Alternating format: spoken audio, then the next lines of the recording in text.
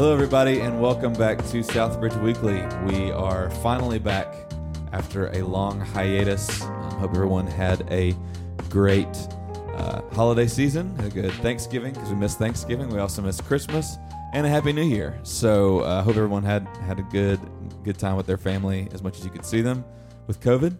I'm joined by Todd Wiggins, our pastor. Todd, how was your holiday season? It was absolutely wonderful. You can imagine Christmas with 5 kids. It is wide open, and we announced and shared with the congregation leading up to Christmas that we are expecting number 6 next year. So pray for us. In fact, we're talking about prayer today. Yeah. We would appreciate your prayers right now. Yeah, put them on the list. They're very brave. So, we just have one little kid running around our house, and I can't hardly keep up with him.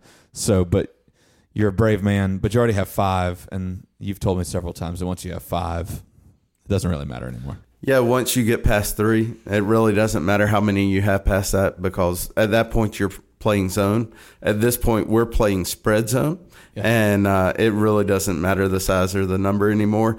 We just sort of figure out how to make it work. Yeah. So, someone's going to get supervised. Everyone else, make it work. Not so much. Yeah. Just figure it out. Be responsible. All right. Well, guys, we are doing a series and continuing one you may remember, even though we were gone for so long, like I said, called Bite-Sized Beliefs. Or what we're trying to do is get a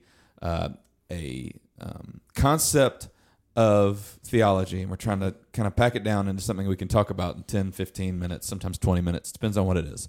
And this week, like Todd has already said, is prayer. So just as a recap on what we've talked about before, last time we were together, we talked about God, creation, and providence. So that's just something where we were before. You can go back, you can listen to that podcast. But like we've said, today we're talking about prayer. And one of the things that we all, I think, know about prayer is its communication with God. But how does that actually work? How should we pray? And what is prayer on a deeper sense, I think, is how we'll start. So I think we can all agree, watching the national championship game, Ohio State really needed prayer this week. A bad prayer, yeah. Yeah, big yeah. one. Alabama, it would have taken divine intervention for Ohio State to even have a prayer in the game. Yeah. And so one of the ways that God interacts with his creation, with us as his creatures who are made in his image, is through prayer. He wants to have communication. He wants to have communion with us. And so really at its heart, prayer is personal communication with God, where we adore his character and his person. We give him adoration. We confess our sins. We thank him for his power and his provision in our lives. And we submit or make supplication of our request for him to work in certain areas of our lives. When we pray for ourselves, that would be petitions. We would be asking him to do something particular in our lives. When we're praying for others, we would be interceding for others, making intercession for others. And really a simple way to remember a simple understanding of prayer: acts, adoration, confession, thanksgiving, and supplication.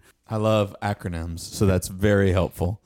I appreciate that. Deep in my soul, as a creative person, we're always dealing with acronyms. Absolutely. So when we're thinking about that idea of communication and communion with God, a very helpful way for me to think of it. Our kids have walkie-talkies, so no matter where they are, what they're doing, even when they can't see each other, even when they can't hear each other directly, they can press their little button, and all of a sudden, they are able to communicate, whether they're inside or outside or wherever they are. But really, when we think about prayer is much like that, with us communicating and communing with the God of the universe. It's really a direct link from the front lines of the battlefield here in this world all the way back to Command Central, the throne room of God himself.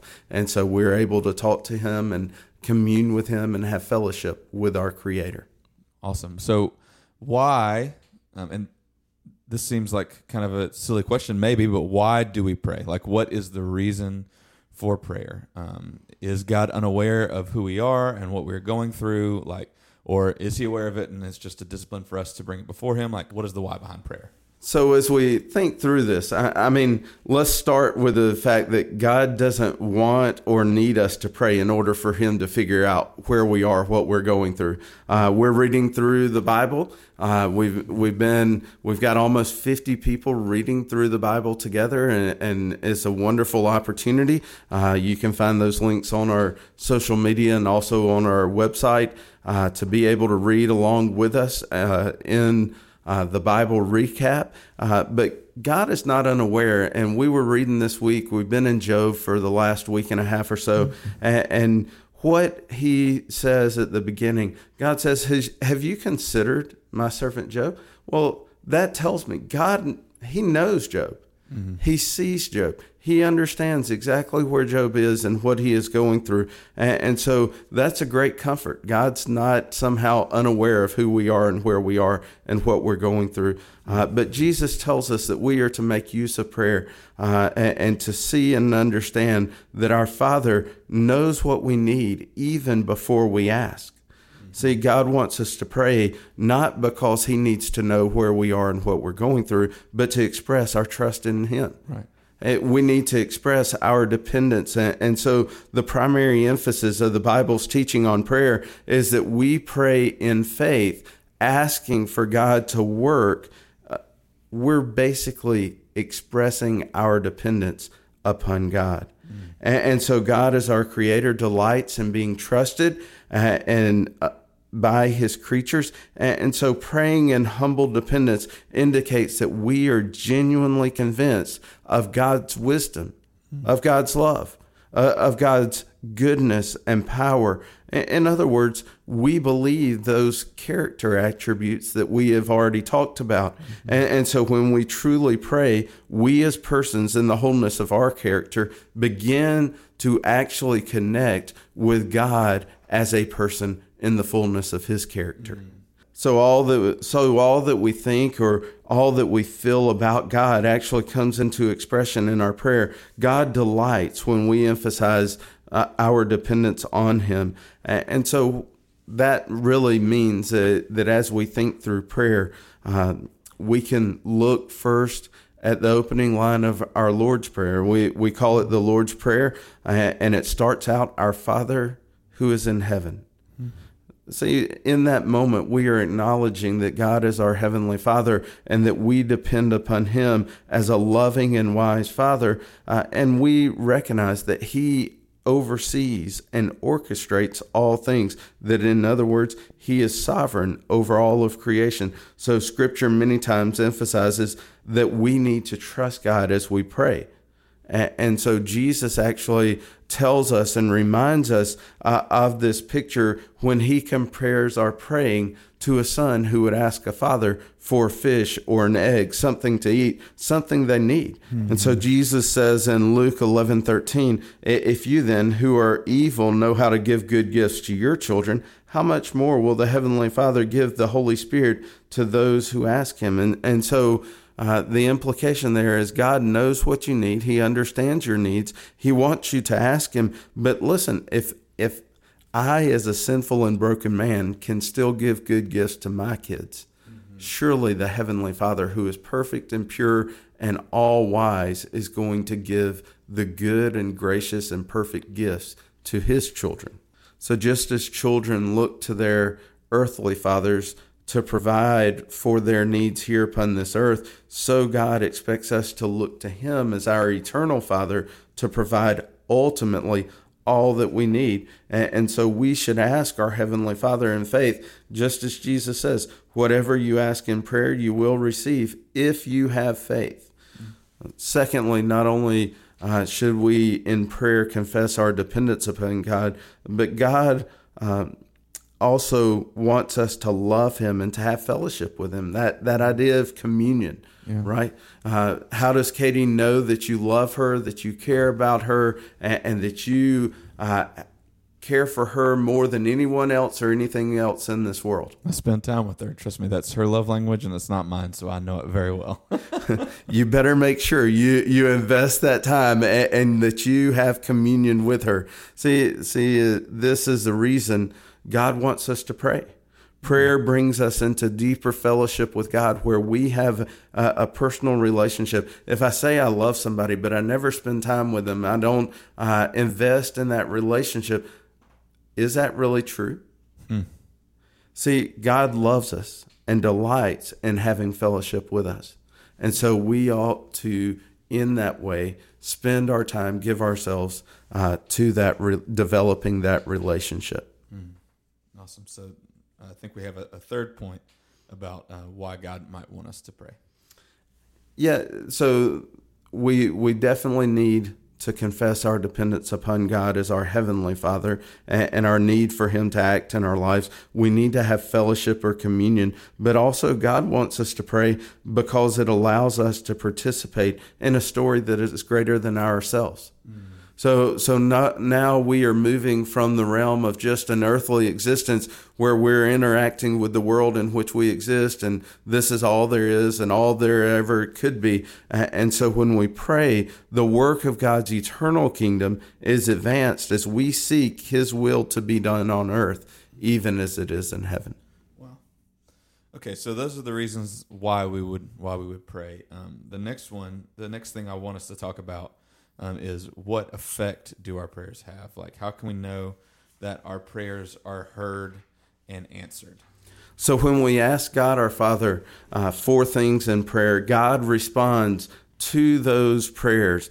Jesus makes a clear connection between seeking things from God and actually receiving them. He says, ask and it will be given to you. Seek and you will find. Knock and it will be open to you. For everyone who asks receives, and he who seeks finds, and to him who knocks it will be opened.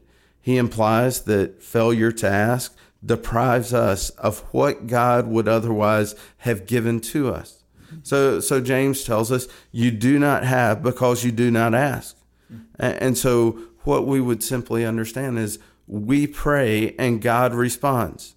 We should pray, and we should pray expecting for God not only to hear us, but for God to actually answer or respond in some way. And see, I think one of my own personal failures and many Christians' failures is that if we were really convinced that prayer actually moves the heart of God and causes action, then we would probably pray a whole lot more than we do currently. I don't know about you, but I sometimes find myself just amazed at the prayerlessness within the lives of Christians, within the life of the church at large. See, Scripture repeatedly teaches us that when we pray, we are seeking for God to act and to respond and to take action upon those requests. So we would pray a whole lot more if we truly believed that God was not only hearing us, but that He was going to respond. So one thing that we're reading through a book kind of as we do this to prep, and one thing that he mentioned in the book and that I'd heard about before was when Moses is up on the mountain and the Israelites have made a golden calf and they are worshiping the golden calf as Yahweh, and he says, "I'm done and I want to destroy them." And what Moses does is he prays and he says, "God, don't destroy them because you have said that you are like this. You are compassionate and long-suffering and merciful. All this stuff." So I think it's so cool that and it's something that you just talked about, how we don't think that God moves, but there's precedent in Scripture of like God actually responds and changes His mind. In that very instance, He changes His mind. He's not going to destroy Israel. He's going to have forgiveness and compassion on them. And I think that's so cool, and something that, like you said, we don't think about in our daily life, that when we pray, that actually does do something. It actually does affect God. Absolutely. It moves God Himself. And the amazing thing to me is how that comes about, because we are sinful and broken people, right? And because we are sinful and broken, God is perfect. He is pure. He is holy. And so really we don't have a right to go before God's throne and to come into His presence and to make our requests known, based on who we are or what we can do. And so really what we understand is there needs to be a mediator between us and God. We need a mediator to come between us and to prepare the way, to provide a statement of who we are and how we are acceptable for our request to be heard by the King of all glory. And so God allows us to come into his throne, to come into his presence, to make our request known, not based on who we are, but based on who Jesus is. Mm-hmm. And so Jesus becomes the mediator. In fact, 1 Timothy 2 says there's one God and there's one mediator between God and men, the man Christ Jesus. And so our prayers should be based on his authority as our mediator.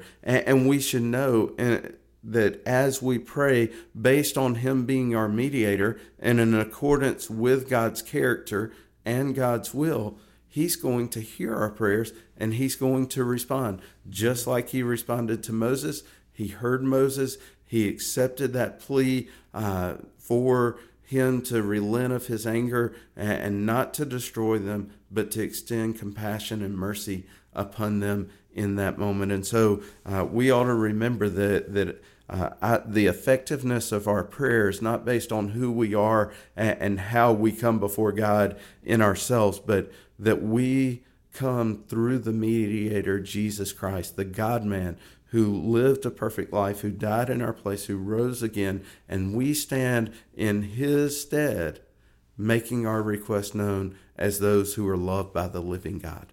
Yeah, wow. That's such a, I mean, we talked a little bit beforehand about how people struggles with seeing, when their prayers' effectiveness, and that's so good that it's, our hope is in that it is Christ that is the mediator between us and an all-powerful God. So another thing that I think that people might have a hard time with, and because I know there's lots of, sometimes competing ideas, I guess, on this, but what should our attitude be in prayer?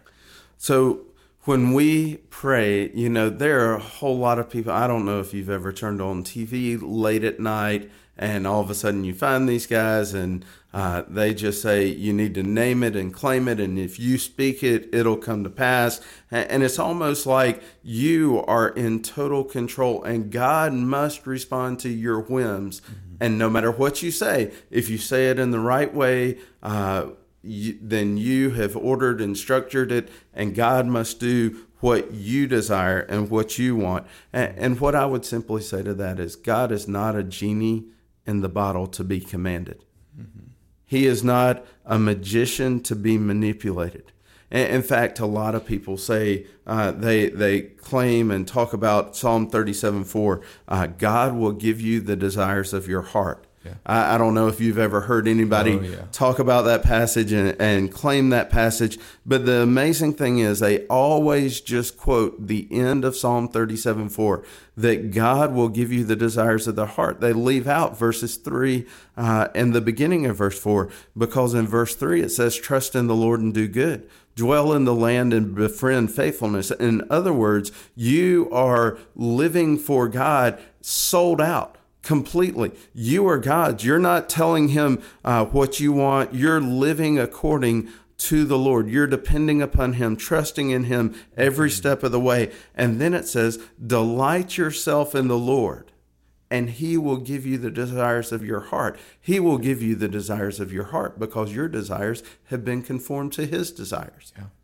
So your delight is not in your passions and your pleasures, but in God's pleasures. Yeah. So the answer may not be when we are praying what we want in the way we want it, or maybe even in the time frame that we want. Mm-hmm. But we pray delighting ourselves in God, in his glory, and in his will, and trusting that his answer will be in accordance with what he desires. Mm-hmm. And so we pray through the name of Jesus, our Messiah, our Savior, and we pray in concert with God's will, that God's glory and kingdom might be built. And so when he hears these prayers, he answers in accordance with what he desires. And he works, we understand and we trust, he works all things together for the good of us and ultimately for the glory of his kingdom and the glory of his name. And so our attitude should be humble when we come in prayer. I would say as we pray, there ought to be some basic understanding of how we ought to approach God in prayer. Number one, if you want to be heard and you want to move the heart of God, we should pray Scripture. We should just take the promises, the truth of Scripture, and pray it back to God. A great podcast that helps me with this is a podcast called Pray the Word by David Platt on the Radical Network. And so if you want to just sign up for the Pray the Word podcast for about 3 to 5 minutes every day, he just takes a passage of Scripture, he breaks it apart, and then spends a few minutes praying it back to God and setting that example of how to pray Scripture and the principles of Scripture back to God. Secondly, we should pray in faith, depending on God. We should pray, God, we need you. We desire for your will to be done. We confess that I can't fix myself. I can't fix my problems. I can't fix my loved ones. I can't fix my world. I need you. I need your power. I need your presence with me. Thirdly, we should pray asking for forgiveness of sin. God, search me. Know my heart. Try me. Know my thoughts. See if there's any wicked way in me and lead me in the paths everlasting. Lord, I need your forgiveness. 1 John 1:9 is a beautiful passage of Scripture to pray. If we confess our sins, he is faithful and just to forgive us of our sins and cleanse us from all unrighteousness. What a beautiful promise. We need to be forgiven for who we are and what we've done, and we need to be brought into a right relationship. And so we ought to be searching our hearts, seeing if there's anything in us that's hindering our prayer, and then put that before God and ask for his forgiveness. Fourthly, we should pray for God's grace and strength to allow us to obey God and to follow his commands. Jesus says they'll know you because you obey me. Because your love for me is seen in your obedience and following my commands. And so praying for God to give us the grace and the strength on a daily basis where I don't fall in line or come in line with God's work and will in this world, I need to be changed. God, help me. And then finally, we should pray for God's will to be done. For his will to be done on earth, even as it is in heaven. Let him accomplish here on earth and reign and rule here on earth, even as he is in heaven. Of course, probably the greatest model prayer of how we ought to pray and what we ought to pray is the Lord's Prayer. Our Father who is in heaven, hallowed be thy name. Your kingdom come, your will be done on earth as it is in heaven. Give us this day our daily bread. Forgive us our trespasses as we forgive others who trespass against us. Lead us not into temptation, but deliver us from evil. For yours is the kingdom, the power, and the glory, forever and ever. Amen. What a powerful statement. One of the things that I like to do on a regular basis is just pray that prayer. Just pray the model prayer and then think through, where is it that God needs to change me to bring me into alignment so that I depend on him constantly, so that I become more and more like him, so that I let his kingdom reign and rule, not just in this world, in my life, in such a way that others could see and know him personally. Wow. Well, guys, hopefully that will help y'all as you walk day to day, as you pray. That's one thing that I would like to challenge us all.